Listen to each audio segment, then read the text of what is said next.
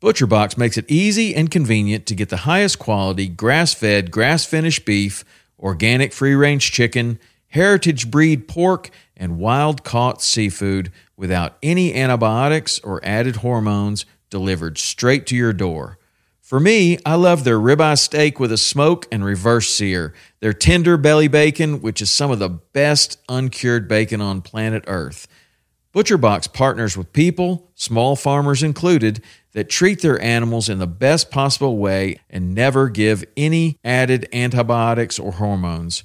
When you join, you choose your box and delivery frequency. You can cancel at any time without any penalty, and ButcherBox delivers amazing and fresh meat right to your door in a 100% recyclable box. For a limited time only, get free chicken nuggets for a year and 10% off your first box when you sign up today and use the code WP. That's a 22-ounce bag of gluten-free organic chicken nuggets in every order for a year when you sign up at butcherbox.com/WP and use the code WP.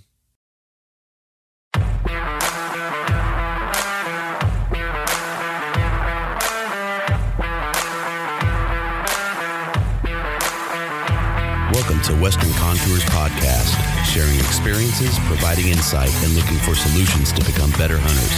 We talk gear, on and off season preparation, tips and tactics, conservation, and finding inspiration in the outdoors as sportsmen and women. Thank you for joining us as we share our love for all things Western hunting. Proud to share this episode thanks to these fine companies I depend on in the field.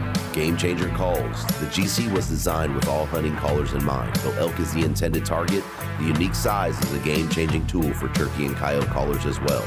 It is not designed to replace your tube or open reeds, but rather to complement the caller's repertoire in the field. Vortex Optics. Proudly made in the USA, Hoffman Boots.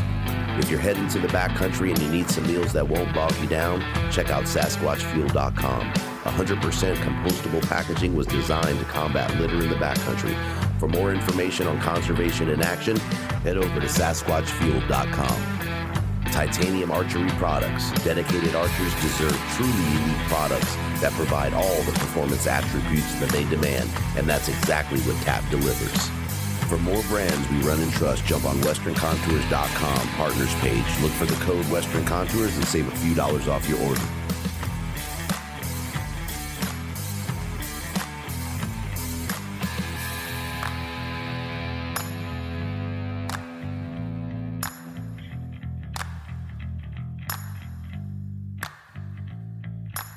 So we're on with Mr. Ross Sharp, the Crazy Elk Company. Good evening, man.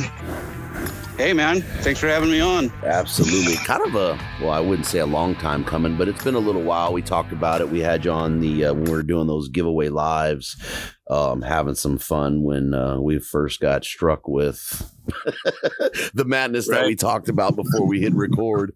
That was only supposed to be a couple weeks, and now we're 3 months into it. Yeah, madness. Absolute madness, man. We may end up going there because you said something about balance that I like, so we'll probably throw balance back in there, but we try to steer clear of some of that political talk, man. It's so the waters are so muddied with stuff, man. It's insane. So in true Western Contours form, man, why don't you give folks some background, let them know where you got your start in the outdoors, a little bit about yourself. Well, my name's Ross Sharp. I am the owner of the Crazy Elk Company.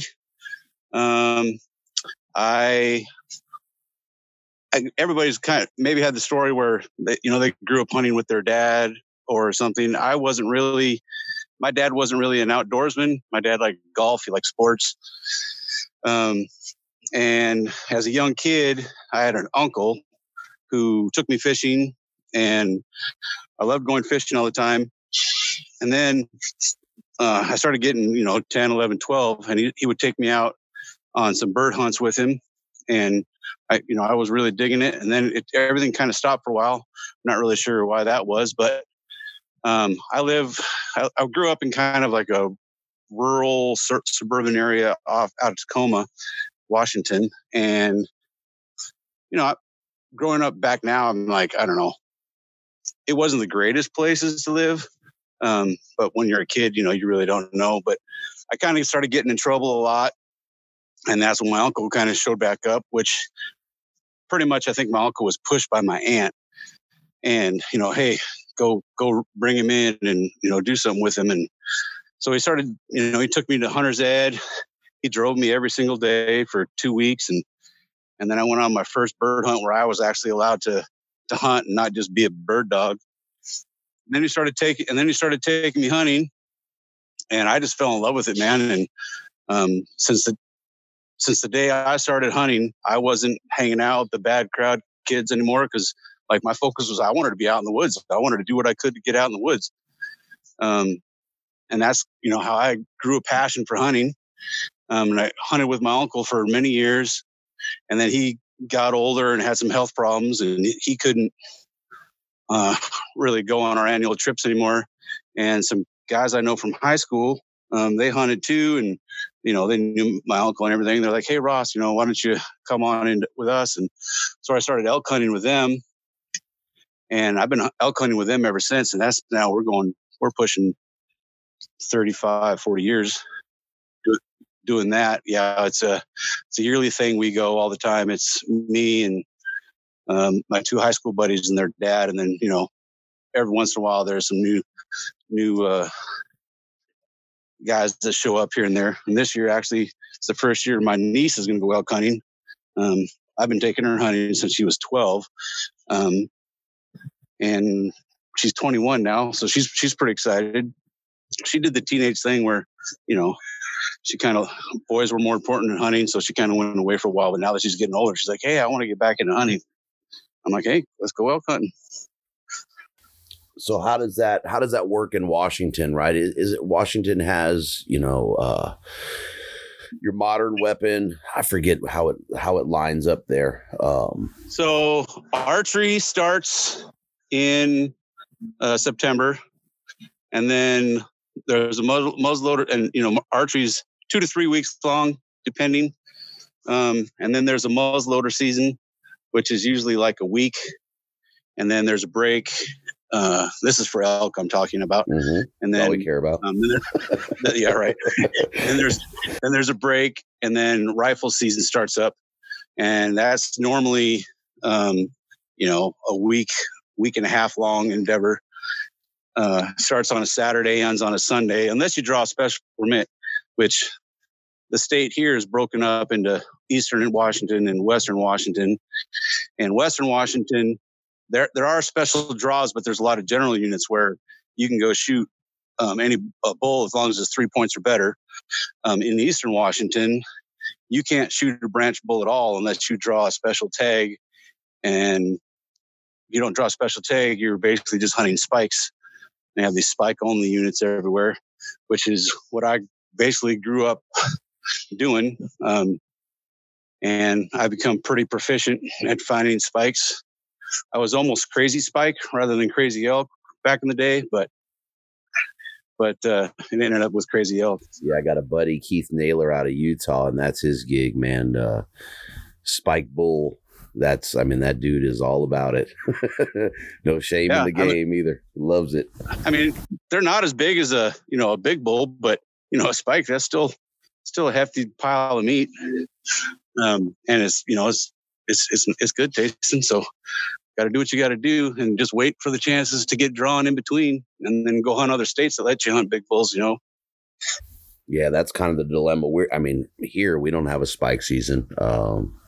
I think there is probably two hunts on cow, unless you're, youth. And then, sheesh, man, I got 17 points, and I'm still getting rejected. I got my draw results last week, so it's all out of state stuff. I got rejected too. I'm hunting Montana this year, but for everything in house, I got blanked. So your deer is all on draw, kind of similar, or you guys got OTC on that as well? Deer, there are special units that are, special times of the year, that they have the special draws for deer, and special units that are only open at certain times.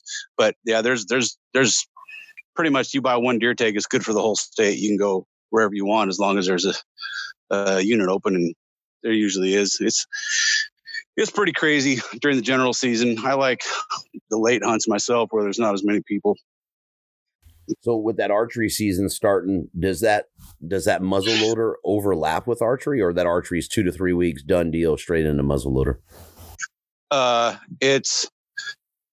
It doesn't overlap. It's basically like one ends on a Sunday and the next starts on a Monday, or, like that. Sometimes, like some of the units up here, they've broken into, there is a special draw rifle tag, and they call it the quality rut hunt. And so in some areas, there's probably, I don't know, maybe 15, 20 areas where they do a archery season stops. They open up these quality areas for 5 days for, it's usually 1 or 2 rifle guys that draw the tag, and they get to go in there and hunt big bulls with rifle during the rut. And then after that, the muzzleloader season kicks in. Yeah, because I've been hunting Colorado, and they had the phenomenal idea of giving you 2 weeks of archery, kicking off muzzleloader while the archery season is going. And you want to talk about a game changer. So you get basically, like this year, I think season starts on the 3rd, and then muzzleloader kicks off plus or minus the 12th. Now, then, that entire time you're in archery season, and last year, it was really went dry. We'll just say. So is Colorado a weapon specific season, or can you, like, the first couple weeks use your archery equipment and then jump into muzzy? Yeah, you could use your archery equipment. If you want to go muzzleloader, you could, and you can keep hunting archery through that muzzleloader season. Gotcha. But it's rough. Cool. Yeah. You know what I mean? Packing 800 some odd miles with a couple 3 weapons. not really something I considered, man. I get my butt kicked this year. I might have to figure that one out. Right. That muzzleloader play the leveler. We got beat up. I haven't been to Colorado yet. It's on my hit list. I just haven't gotten there yet. Man, it is a phenomenally beautiful place. And the areas, I mean, it's like everywhere you turn, you can get in and get into animals. We saw some great deer, ton of bear. The elk were, they say the largest herd in the nation. I believe it, but it's so vast. And the nooks and crannies, coupled with the private land, it's not an easy hunt. It's not, you're not going to Colorado because of those numbers and knocking it out of the park. I was looking at maybe 2018 stats, and then what was available from 2019. And I'm going to say that they're below 9% overall as far as success through that archery season. So those numbers are, I guess they could be deceiving. The opportunity is there, but you definitely got to work for it, man. Definitely got to work. And there's a lot of folks out there, right, looking for that OTC opportunity. So those crowds, it wasn't horrible. I've seen worse, but it wasn't a walk in the park trying to get away from people either. Yeah, I bought, kind of like the social media thing. I read all these articles that since all these Facebook hiking groups have formed and telling people where they're going, like every trailhead you go to in Colorado now is just full of people who've never hiked before, but now they have direction, so they're out there doing what you can, and it just makes it harder for the hunters. But yeah, I think that's, at least for our scenario this year, that is definitely, last year, we're definitely increasing the miles away from roads and trailheads this year. Right. It was last year that the area we picked wasn't horrible. We didn't run across a ton of people, but you get a couple miles down that dirt road, and it was loaded. It was like, whoa. And I think we were there, 11 days. We probably, in the woods, we probably saw 2 to 3 folks. At the base camp, though, I mean, it was just constant traffic on that road we were off of. So the pressure was there. Yeah.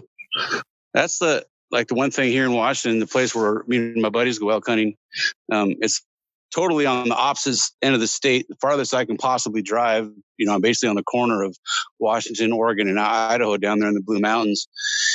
And yeah, it's a drive to get there, but there's not as many people that hunt there. And even when the hunting like was great, and the reason it was great is because the Blue Mountains at the time had some really good management, and the quality of the bulls were phenomenal. Since then, I don't know, past 5 or 6 years, it's kind of gone downhill. And so the lack of people is even better. We can go down there where we put our camp, and we camp at the end of this one road, and then we hunt out from our camp. And I think last year when we were there, we only had 2 people come down where we were, so we basically had this humongous range all by ourselves. Yeah.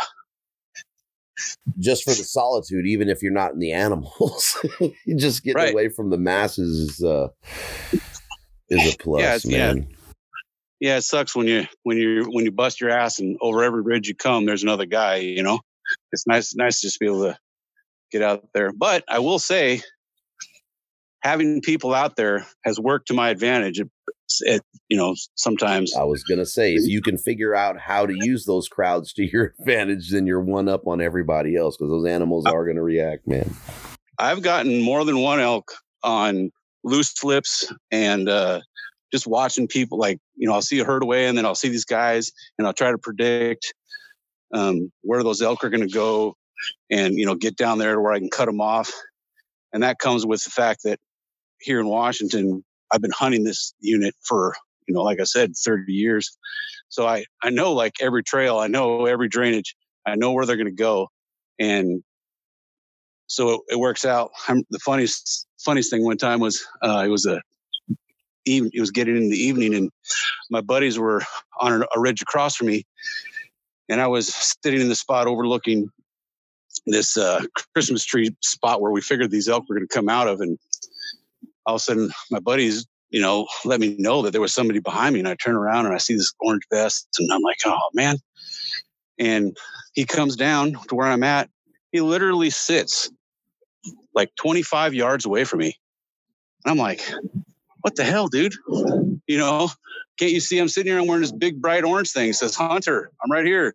And he didn't even look at me. He just kept looking down this thing. He probably did that for 10 minutes. And then finally he kind of turned towards me, and he just kind of gave me a wave, and I just kind of gave him the shoulder shrug, what's up? Hell? Right. And then he got up and he walked away, and I don't know, it was probably 15, 20 minutes later, it finally got dark. So I started going out of there. Well, I caught up to him on the ridge going out, and he's like, hey, sorry that we're down there. But we know that there's a big bull down there, and our buddy who's not going to be here for 3 days, who has the tag for that unit for a big bull. So we're just trying to keep an eye on it.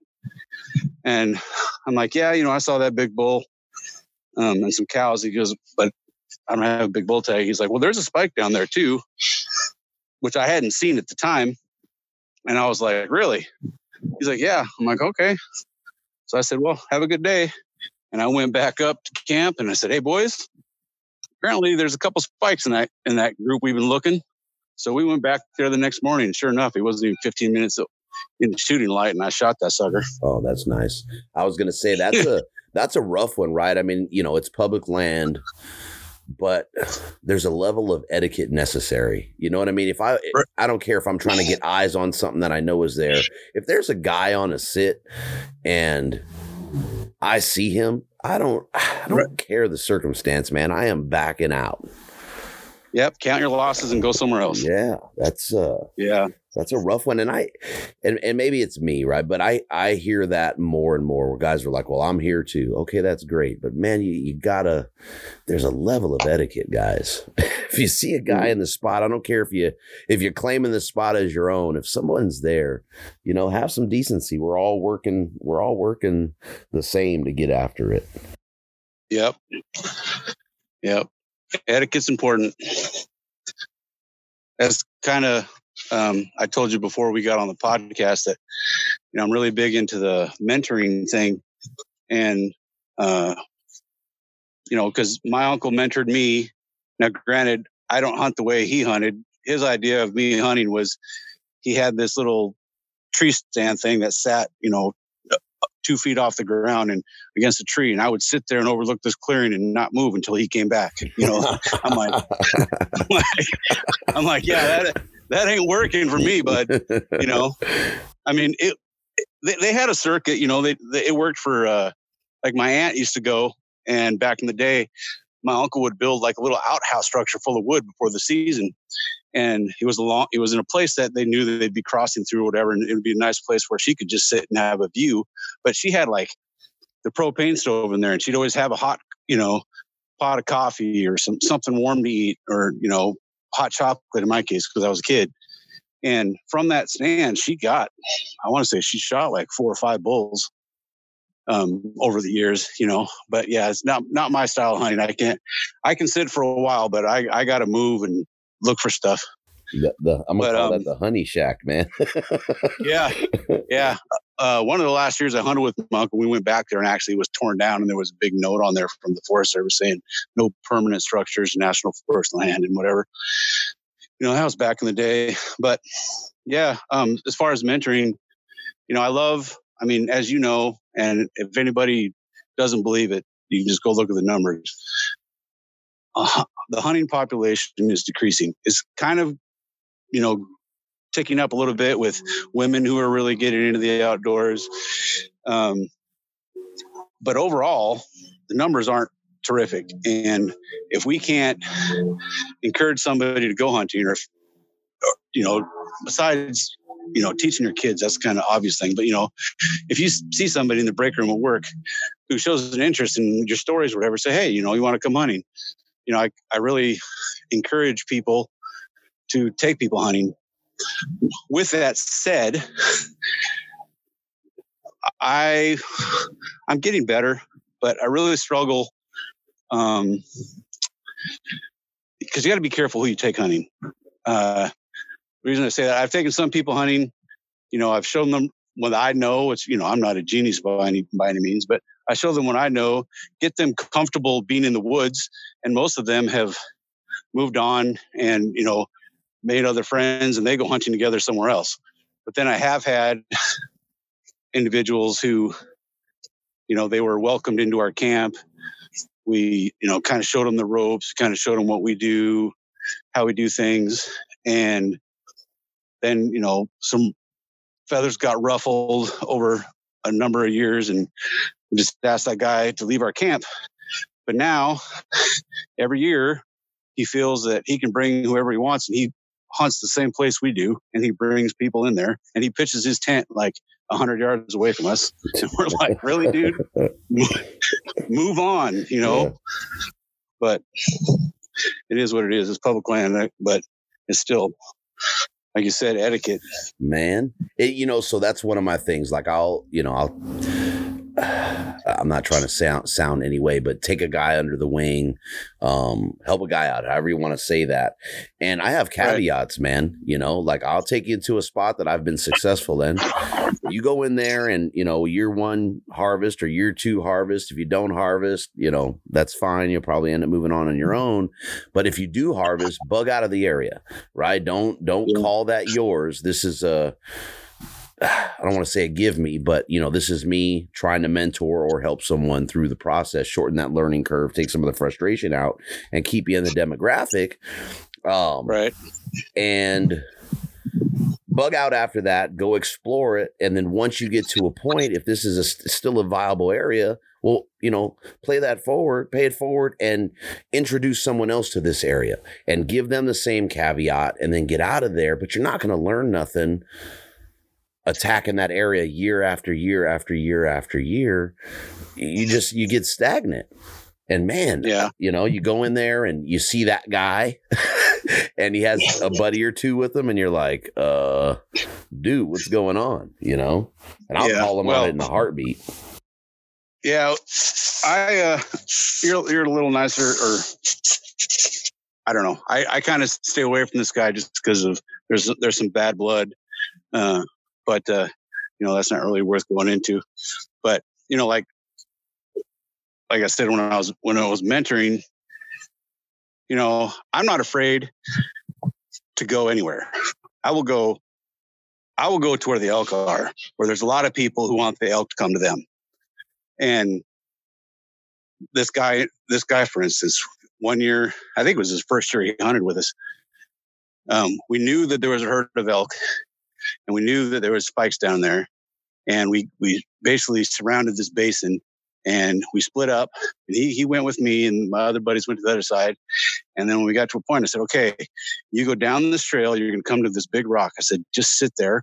I'm going to go down, you know, quarter of a mile on this other point, and the other guys are going to be across from you. Well, I was going to my point, and I look over, and I see him going up towards my buddies. And later on, come to find out, he's like, oh, I didn't think it was a good spot. Well, later that night, sure enough, those elk came out of there, and those elk literally walked 25 yards from where he would have been sitting, and he would have had his first elk, right? And I'm like, dude, if you know, you've been bugging me for years to bring you elk hunting, and then you don't even bother to listen to what we have to say. And then another year, he was across from me on a ridge, and I let him know, hey, there's a herd of elk on your side. They're probably about a mile down the ridge. And he said, how far? And I said, a mile. And he's like, yeah, I'm not going there. That's too far. I'm like, okay, whatever. So from my side, I busted down canyon and ended up shooting a spike out of that group. And then we have this thing, if you don't help, you don't get any meat. Well, he was down there and, you know, helping us carry out meat. And I just kind of looked at him. I said, you're down here now, aren't you? I said, you could have had, but see, you know, this could have been your elk, but no, you didn't want to come down here to actually work for it. Anyway. Yeah. We kind of tangented off the mentorship, but I think it's an important conversation. I'm laughing because, man, do you learn a lot about a dude in the woods? Yeah. Oh, you do. You do. You know, there's another guy from our camp. It's funny. It's basically, you know, half hour after coffee hits, it's time to go to the bathroom. And, you know, there's a couple mornings where we knew, like, we saw where these elk were, you know, that night. So that morning we were busting our butt to get there, and he didn't do that morning routine. And on the trail, he's like, oh man. And, you know, one day he came home with only one sock. The next time he only came home with a one sleeve t-shirt, you know. Yeah, you get to know people in the woods pretty good. Oh man, it's something else, man. All right, so we could tangent on that one back and forth so much. So back to mentorship if you weren't done with it. Yeah, so I think, you know, introducing people to the outdoors, because if we don't have people in the outdoors in the future, you know, all the money that we spend on, you know, licenses and fees and all, you know, all the equipment you buy, all, you know, the conservation that produces, if the hunters are going to go away and the numbers are going to get smaller and smaller, there's not as much money going into managing all the wildlife. There's not as much money as going into those funds. And it's eventually going to come to a point where say, hey guys, no hunting season. And that, you know, that was scary this year.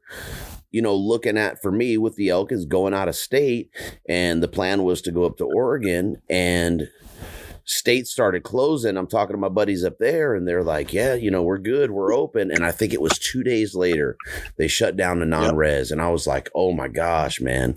And, you know, listen to guys, well, I don't know if I'm going to even worry about out of state. You know, we may not even be able to hunt here. And I'm like, well, we still have to buy, at bare minimum, we have to buy our license, even if you think you're not going to hunt.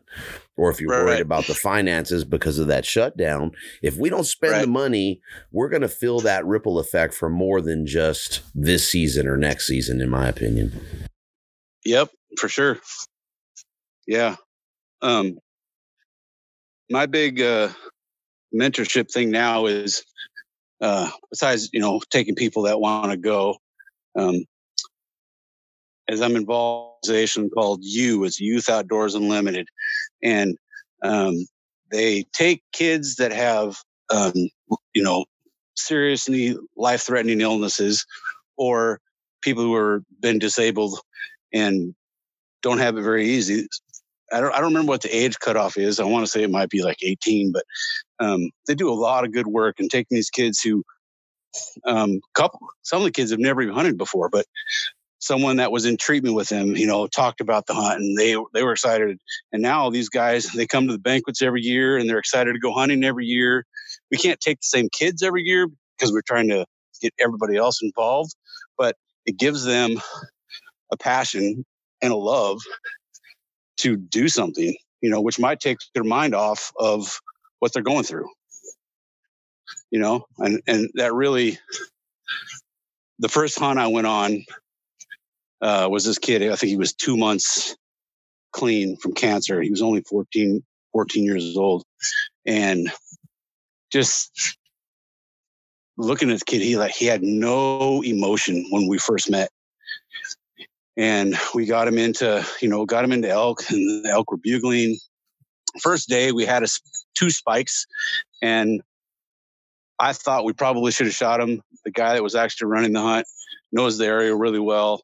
He's like, "Oh no, we got 3 days. We're good. We're going to get a big bull." Well, it ended up, because of his condition, he couldn't walk fast enough. Sometimes he couldn't get to where we needed him to be. And then the getting comfortable behind a gun, it didn't work out for him in those days we had. But when I left there, and I didn't even see it, it was sent to me later. When we stood in a picture, the smile that was on that kid's face was priceless. I mean, I'm like, I'm doing this for the rest of my life. And I'm also working on, once Crazy Elk starts going the way I hope it goes, on doing another type of mentorship of people who, are interested, kids mostly. I don't know why I'm drawn to the kids. I just think they're easier to get along with than adults at times. But I mean, to pass the values of hunting down to the younger generation, in my opinion, I don't know that there's anything more substantial. And without getting too political or cliche, we lack it as a society, in my opinion. I mean, if you look at the values that 95% of the hunters walk around with, man, that's stuff that we need to be holding on to real tight. Yep. Yeah, I cannot disagree with you at all. It's 100% correct. Yeah, it's scary. But introducing, and I love it, right? And it's kind of a weird imbalance, right? And I don't have a problem with how anybody approaches hunting, as long as you're doing it responsibly and ethically and shedding a good light on it. But, when you see, like we talk about the women in hunting and that being the largest or fastest growing demographic in hunting right now. Right. But to see the light come on and the purity that a new hunter should have, they're not convoluted or influenced by, call it social media or outside influence. Right. And there's a level of folks that are, but I would say, in my opinion, generally speaking, women and kids are less likely to have that air about them, right? I see posts, and there's guys that have been hunting 6 months, and you got this big old long ass cliche post, and it's you know what I mean? It's just like, oh man. So I love seeing women and the kids out there, man, just enjoying it for what it is. Right. Not trying to impress, just being impressed. It does something for yourself as well. Like, the evolution of a hunter, like when I first got into hunting, I was hunting. I still am. It's on my mind, 24/7. It drives my wife nuts. But, how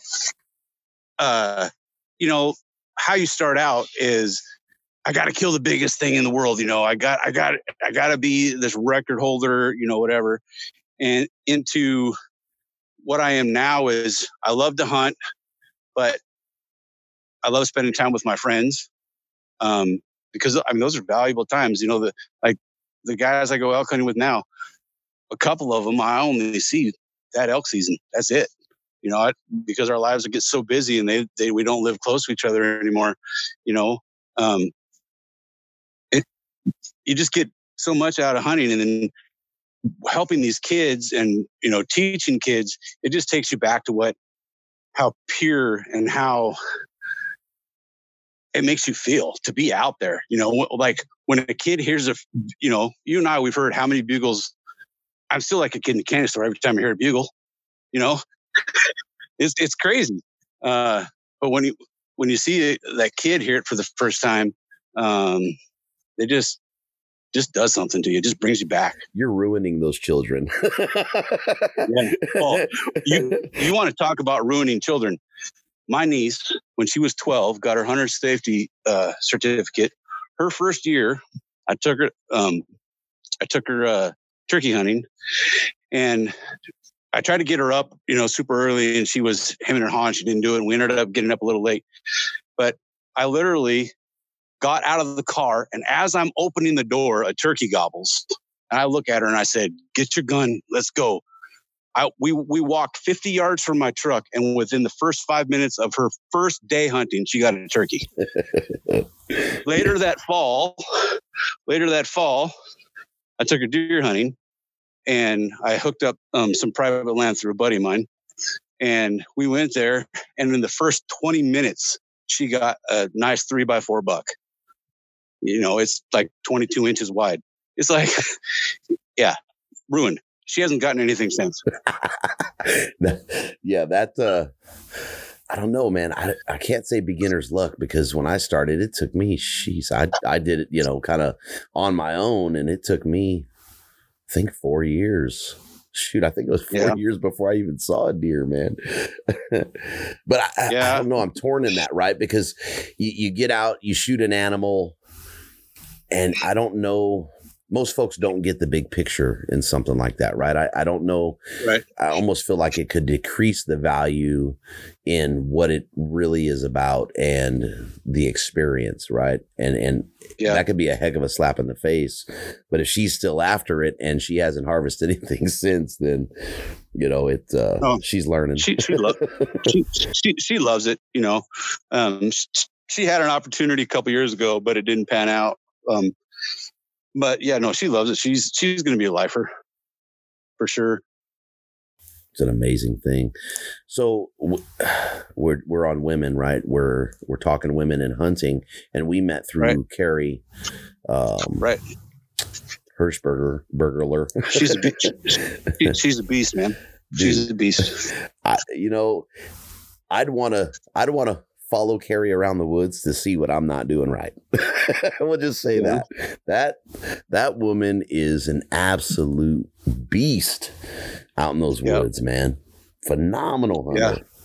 Yeah. There's I know quite a few. I'm on a pro staff promotional team with this Tanglewood Guides thing, and there's a lady on there, Jamie. I forgot her last name. Zorg. She's a killing machine. Like every year she gets something, you know, and their drive is something. I mean, I don't know if you've seen all the deer that Carrie have shot. But oh, Jesus. They're awesome. Yeah. And the fact that she, you know, and she has her team awesome. And you almost feel like she's the ringleader. I'd be hard pressed to believe that she isn't. The boys are lucky hunting with her. Yeah, she's hardcore. I mean, you know, I don't know if you've followed her social page, but she's hanging from ropes, you know, 100 yards below a helicopter being flung around in the mountains. I don't think I could do that. Hard pass, buddy. Hard pass. Sure. Hard pass. With the women thing, with Crazy Elk, I got the design done yesterday, and so hopefully I'll have it out on the website for them to buy. But it's basically a silhouette of a woman elk hunter packing out an elk, and it says "woman up." And the woman up came from my wife. I get to hear actually how she speaks to her coworkers now that she's working from home. You know, all the Zoom meetings and stuff they have, and the problems they have. And I was back in the back room, and she's like, "Hey, you need to woman up." And I was like, "Oh man." You know, you had the term, you know, man up, like suck it up, you know, whatever. And then you had cowboy up. But I just woman up. I mean, I'm not trying to say that you're a weakling. I'm just, those women are tough, man. and they can do it. And I haven't really seen a lot of things out there celebrating women. And so I thought I'd make that shirt, and I think it's going to be on a hat too. But I mean, women are tough, man. I shouldn't say the reason that I appreciate it, but to understand what we put ourselves through and the ups and downs and what it takes, and then to see them, right? They're, air quoting ladies, supposed to be weaker, meeker, lesser somehow. And they go outperform us or stand right next to us on the mountain and do what we do. Impresses the hell out of me, man. So since you brought it up, let's talk the Crazy Elk Company, man. So the Crazy Elk Company, I launched it fully in February, and it's been in the works for a long time.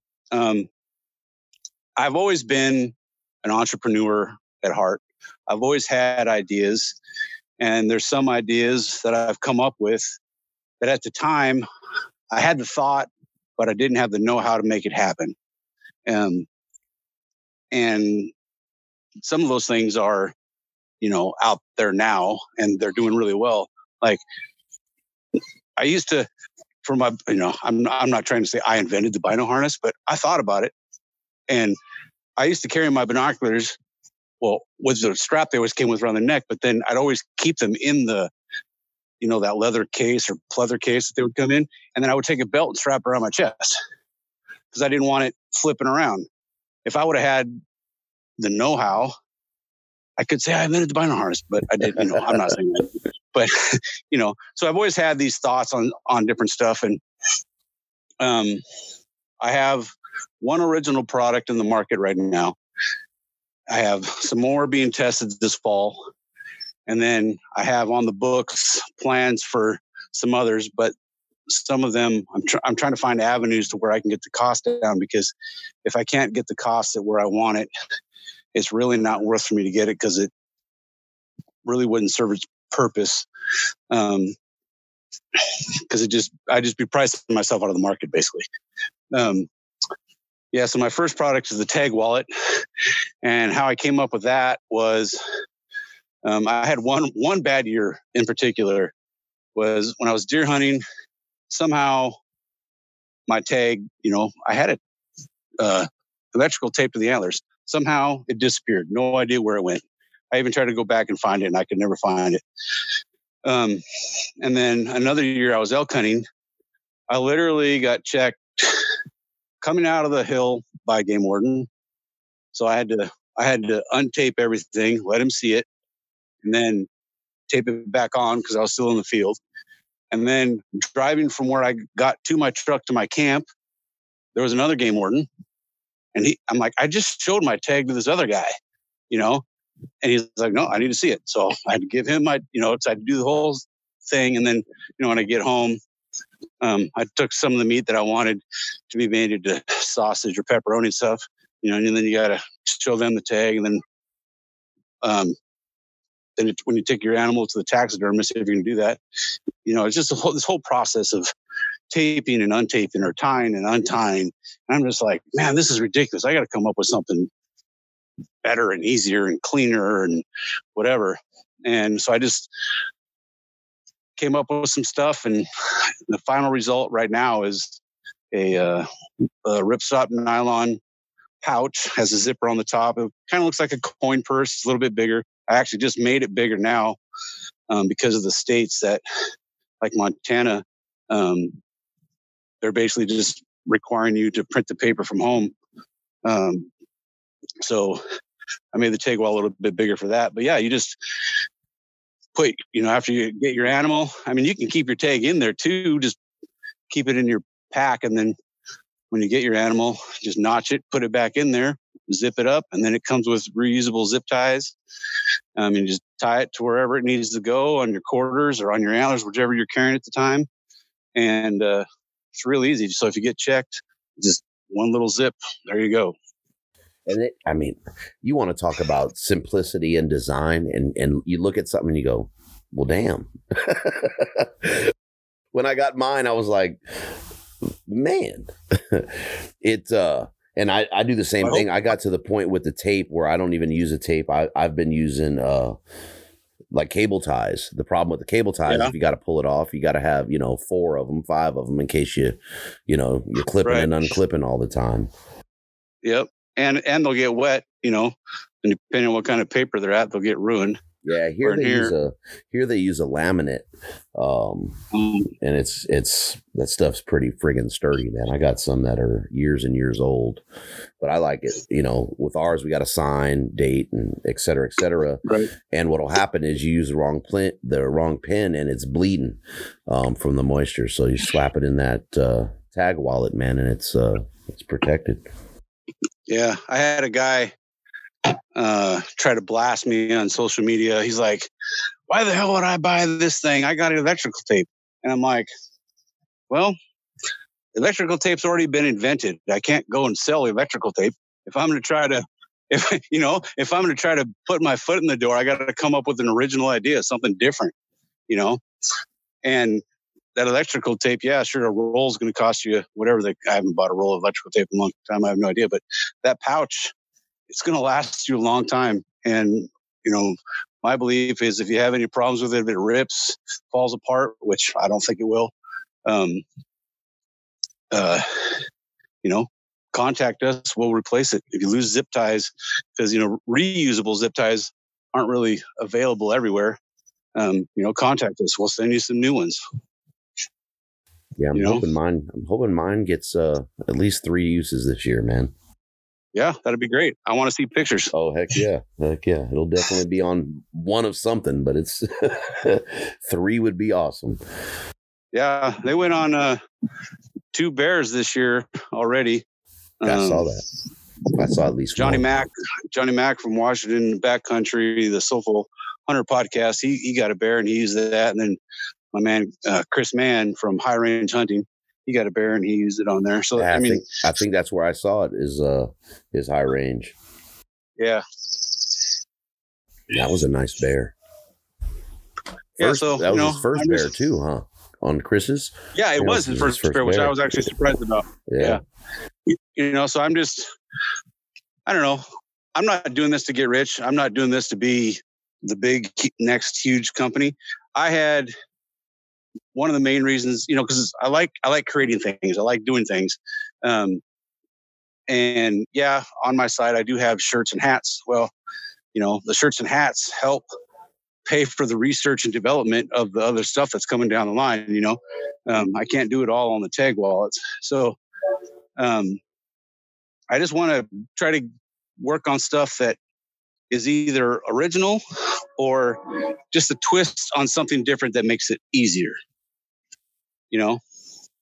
Which the one product that's being used this fall, I have high hopes for it. And the guys that are using it, they have a YouTube channel. They're pretty well-known guys. You've probably heard of them. I'm not going to say who they are yet, but it's a group of guys. And they're hopefully going to help me push the heck out of that thing because I think it'll be a good seller. Heck yeah. And then with the tag wallet, I can't see somebody saying, "Oh, I'll get electrical tape." I mean, what does the tag wallet cost? $12 for a lifetime of use. So from now until the day you die. Now, if you lose it, I'm not going to replace it. But like if you rip it or cut it or the stitching comes out, which I don't believe it will, I'll replace it. Yeah, I mean, $12 for what we see in gear expenditures and then what we see in gear expenditures for unnecessary gear. That $12, man, is going a long way in that little tag wallet. That's what I was. Yeah, we got Ross on freeze for a second here. There you go. I lost you for a second there. Oh, yeah, you froze. Disappear? Up. Yeah, it just froze up for a sec. We're all right though. I'm gonna leave that there. I'm not gonna even edit it out. Gotcha. It was that's short, cool. Man. Sweet. So what? What else you guys got? So I'm actually, when you were talking about it, I have my Crazy Elk Company leather patch hat on, man, that you sent me. Oh, do you? Yeah.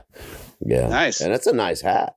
I mean, anything with elk is nice, but I like the lettering and everything you use on it, and it's a nice sturdy hat.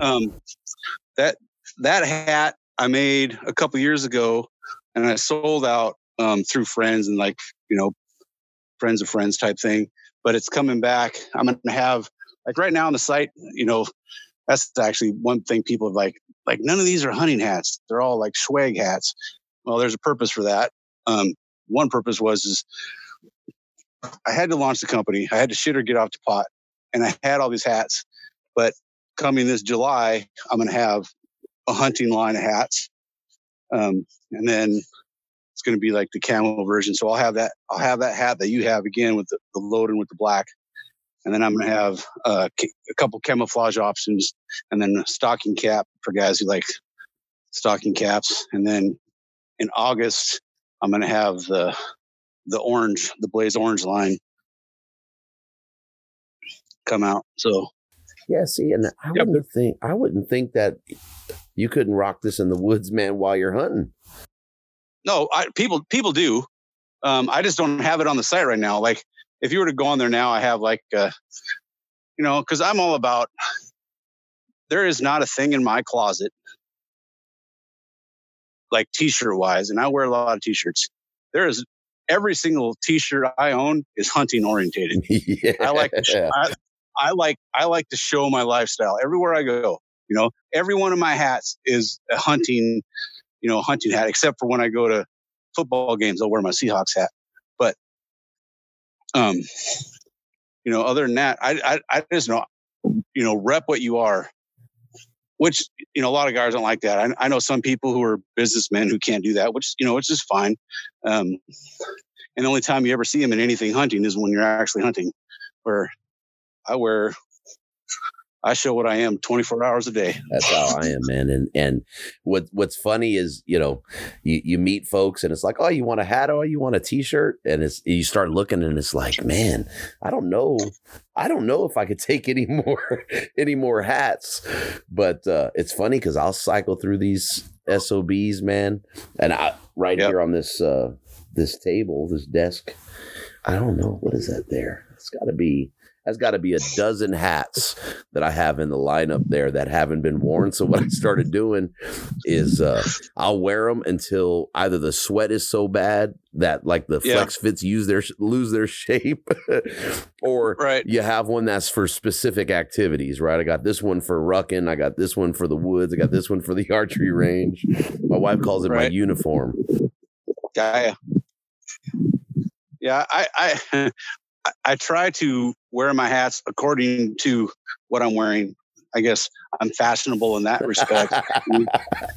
If I got a brown shirt, I'm going to wear a brown hat. That's right. If I got a green shirt, I'm going to wear a green hat. Maybe sometimes a black hat, stuff like that. But yeah, I've taken so many hats to the garbage. It's not even funny, but I got these things on Amazon, and I can't remember the name of them, but they just go behind a door. It's like a rope, and it has like these little lips on them, and it's on the back of my door now. I want to say it holds. I got like 40 hats on there right now. I mean, I can't even wear that in a month. Yeah, the hats are fine. And you said you walk into the trash can. Man, I just across from me, I have a rack here in the garage. Has my boots and some empty ammo cans and whatnot on it, and that's where I put all the, we'll call them discarded hats. I have a hard time throwing them away. Yeah, it's hard. It's like, because when you see them, like there's been a couple hats, I'm like, oh no, I'm not ready to get rid of that one, even though I know I'm probably not going to wear it. But it's like, I shot this bull with my uncle on that day. Like I have a hat in my man room. It's going to hang there till the day I die. It was, I wore that hat. It was the very first elk I ever got. And that's just, a memory hat. But you can't keep everything forever, especially when the wife's like, you got a box full of hats here. You don't even wear them, and they're dirty and they smell. I'm like, okay, I'll get rid of them. Mine are remanded to the garage with me, so we're good. We are good. We were talking before we hit record, and I said I was going to bring it up, and we were talking kind of politics and this current state of affairs, and I don't really necessarily want to get into that because that's a rabbit hole that we could talk about for hours. But you mentioned something about balance. And I think that's important, right? Is finding balance in anything we do. So why don't you chomp on that a little bit? So you want me to talk about exactly what I told you? Well, no, that's what I'm saying. You don't necessarily have to make it politics, but I think that kind of goes into most things in our life. Right. Well, that's another thing too. Like I said earlier, kind of like the evolution of a hunter. When I was young and single, I mean, I was in the woods from September till December 31st. And if I could hunt ducks into January, I was doing it. I had a really good friend that we were just all the time. And I had to find myself apologizing to his wife saying, hey, I'm sorry that he's gone so much. And she's like, Ross, if you weren't with him, he'd be out there by himself, from that kind of hunter to, I met my wife when I was 40. So I was later in life. And I ended up having kids. I have, 2 daughters, one's 6 and one's 4. And so all my vacation time and all my free time isn't hunting like it used to be. So I kind of, I have to, if I'm going to spend 3 weeks hunting, I got to spend 3 weeks with my wife, and with the kids. And I mean, she still gets it. She can tell when I need to be in the woods because she'll just say, she's like, you need to get out of here. Yeah. You're a dick. You're a dick right now. You need to go to the mountains. And I'm like, okay, I'm going, No argument there. Yeah. So, she knows how important it is to me. And there's a lot of times I get frustrated. Like you see somebody like on a trip you were supposed to be on and, they went and like everybody in the group got something and it was like, I should have been there, and you kick yourself. But, you gotta, I don't know how, I sit back and I look and I don't know how like, guys do it. I mean, I praise them for being able to do it. To be gone that much and still be married and still have kids. I mean, I don't know. I don't want to say I feel guilty, but now that I have kids, I love being with my kids. And eventually, instead of me being at home with them doing whatever they want to do, it's going to be our time together is going to be out in the woods. Because like this past spring, I took my 6-year-old turkey hunting for the first time. And, I drove 2 hours to this place and my plan was just to walk roads, nothing serious. Because I didn't really know how far she was going to be able to hike or anything. And it rained that morning. And I told her, I said, hey, we're going to stay on the roads. That way you'll stay dry. And, the roads would be easy hiking for you. Because I don't want to push them and ruin them. Like, oh, I'm never going out in the woods again. Daddy took me up this mountain and yelled at me because I couldn't get up. Or, well, we were, going down the roads and here she is. She's like, oh, that's a pretty flower. And she'd take off into the bush and then we'd be back on the road. And then she'd take off after something else in the bush. And, eventually it was like, I think we were maybe an hour into the hike, maybe. And she was drenched and she's like, Daddy, I want to go home. I'm like, I thought to myself, man, I just drove 2 hours to get here to hunt for an hour. You got to be kidding me. But, I'm like, yeah, okay. I said, okay, honey, we'll go back. But it ended up being cool. She talked about it for days afterwards and she really liked it. And she's like, when are we going to go back again? But the thing on that hunt, when we were walking the roads, it was, do you have slugs in California? Okay. We have slugs up here too, but I have never in my life seen as many slugs on this one part of the road. Normally I see a slug, I'll see one, maybe a couple. Within 150 yards, we counted over 200 slugs. It was like, I'm like, what is going on here? And she was just loving it. She was just down there counting them all and like, oh, there's another one there, So she got to see things that she didn't get to see before. And so that made it all worth it. But, yeah, I mean, I envy the guys that can go on, 4 or 5, 10-day hunts every fall and still come home to a loving wife. I don't really know if that would happen with my wife. So for me, I'm kind of on the opposite end, right? Where my kids are, my daughter's graduated college. She still lives at home, of course, but I don't have the little ones to worry about. And I always said, as soon as they both were athletes, as soon as fall sports are over, I've been warning my wife for years, I'm going buck wild. Like there's no stopping me. I'm going. And I think it was my boy's junior year or end of his sophomore year. He said, hey, Dad, I'm done. I'm going to focus on academics. I'm not going to play football anymore. And it was a little bit of a pill to swallow. And then the light came on and it was like, heck yeah, this is 2 years early, man. I'm out. Right. And now it's just, and the wife doesn't have a problem with it, man, for the most part, as long as what I call it is building my September credits. So as long as I build my September credits throughout the year, so far so good. Right. And I think, that, and I'm going to say that decision to where, you turned around and I think that has something to do with years under the belt and wisdom.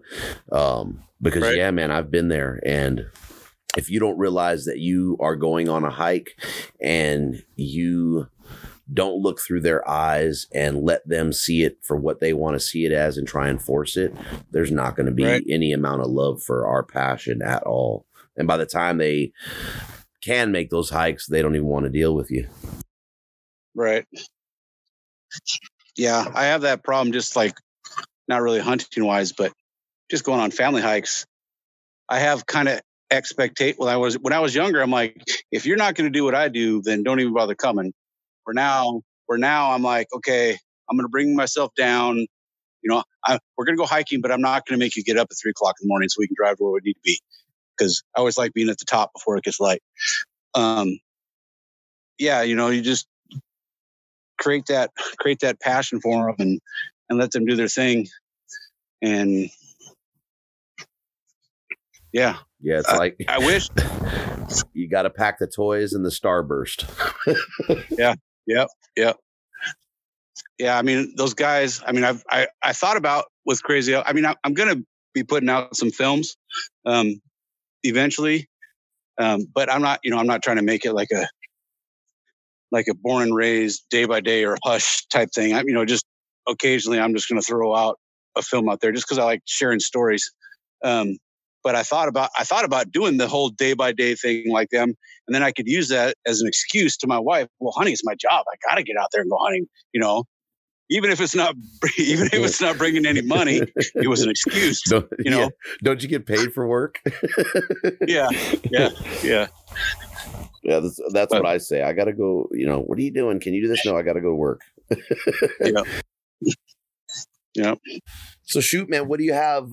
What's on the book? So you said you're going to Montana this year. What else you got coming up for this season, man? It's fast approaching.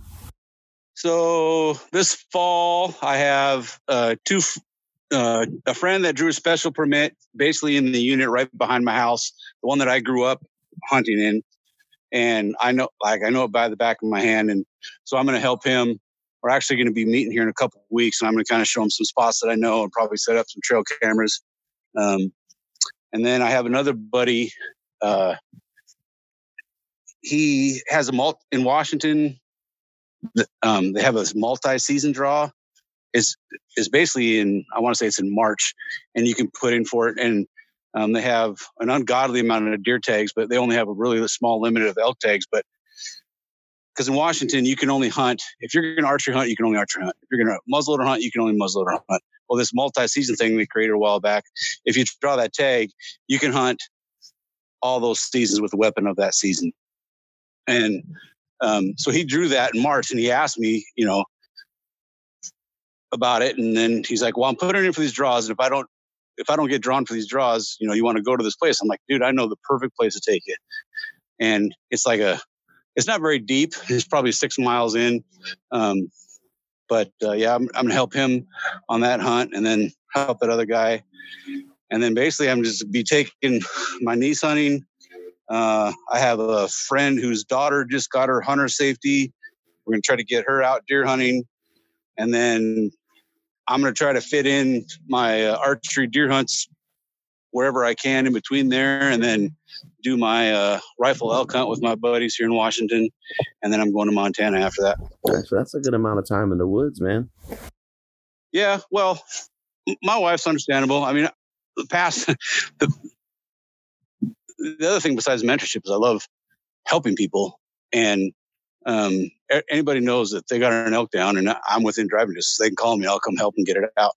And I love just being out there. And so any excuse I can come up with that my wife understands, I'll do it. You got to lead her down the path of understanding sometimes. Right. I'm like, oh man, but I'm like, he's in a hole by himself. It's going to take him 4 days to get that elk out. I need to go help him. So I just got some results back, and there's a tag I was particularly happy for, and the email came through and I didn't even open it. Hopefully my wife doesn't hear this. And so it come in there, it popped up on the phone and I'm sitting next to her and I threw my hands up in the air and then my work phone rang. So I picked it up and I'm talking and, out of curiosity, of course, she's like, what was that about? Oh, this tag. I was already playing. I'm already plotting on the importance of that tag, buddy. Right. Nice. Hopefully. So what tag is it? It's a decent hunt. We'll call it here. It's not a premier zone, but it's a good tag. It's a early season tag, and there's some good bucks in this area. So on top of my regular tag, that one was definitely a plus for me to see that. But nice. Yeah, I had to share the importance with her, 3-4 weeks early. Right. She knows opening date now, so we're good. So, man, why don't you drop where folks can find the Crazy Elk on social, the .com, and those things? Yeah, just look up the Crazy Elk Company on Instagram and Facebook. I'm on there, and my website is www.crazyelkcompany.com. And like I said, the camo stuff I'm going to have out there is coming in July, and then the Blaze Orange stuff's hitting in August. So for everybody listening, and you're going to have to remind me what it is because I got stuff written down somewhere, not in front of me. But go grab the tag wallet. There's a Western Contours code that you can use. Ross, why don't you drop that? It's Western C, capital W. Oh, wait a minute. Yeah, shoot. It's Western C. I think it is capital W. Yeah, I think it's when you posted that thing when we were doing the giveaway thing, it was under there. I think it's capital W and then capital C, Western C. I'll post the link in the show notes here, and then I'll include it on the post on Instagram. But you guys go grab that tag wallet. And right now, everything, because I'm trying to clear out some inventory. Most of everything, like t-shirts and hats, most of it's all $10. Oh, wow. Yeah. So go buy a bunch of stuff for $10, get the tag wallet and use that code, and you don't have to pay shipping. There you go. Supporting a small startup. Ain't nothing better than that, in my opinion, man. Well, thanks. Appreciate it. Yeah, man. So I appreciate the time. It was good catching up with you, man. And I wish you the best this season. Keep me posted on how those hunts go, man. I will. And, if you ever feel like you want to come up here and chase some West Side elk 3-pointer better, let me know. Heck yeah, man. We get through the city of, what is it now? The country of Chaz or Chad or whatever. Yes. Well, they changed it from Chaz to Chop, but yes. Yeah, when they chop that down, then we'll probably be talking, man, as if LA isn't crazy enough. I'm staying away from Washington for a minute. that's all happening like an hour north of me. And where I'm at, there's been a couple, people riding and breaking crap. But for the most part, where I'm at, they know that we all have guns. So they don't bother coming down these roads. Yeah, that's some benefit. Yeah. All right, before we turn south on the political front, man, I appreciate the time, brother. You guys have a great season. And we'll be talking, man. All right, you too. Take it easy, guy. Thanks a lot.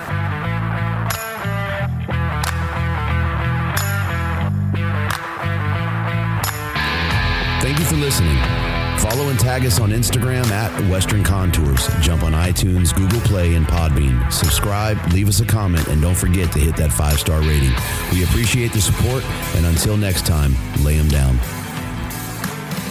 We spend a lot of time preparing for our hunts, and how we fuel our efforts is key. Head over to valleytopeaknutrition.com, helping you perform optimally in the backcountry. The purpose of Valley to Peak is to provide sound nutritional information supported by science to help you prepare and perform optimally in the backcountry. There's no secret. This is done through education, coaching, and programming based on personal goals and preferences. Head over to valleytopeaknutrition.com or catch them on Instagram at V2P Nutrition.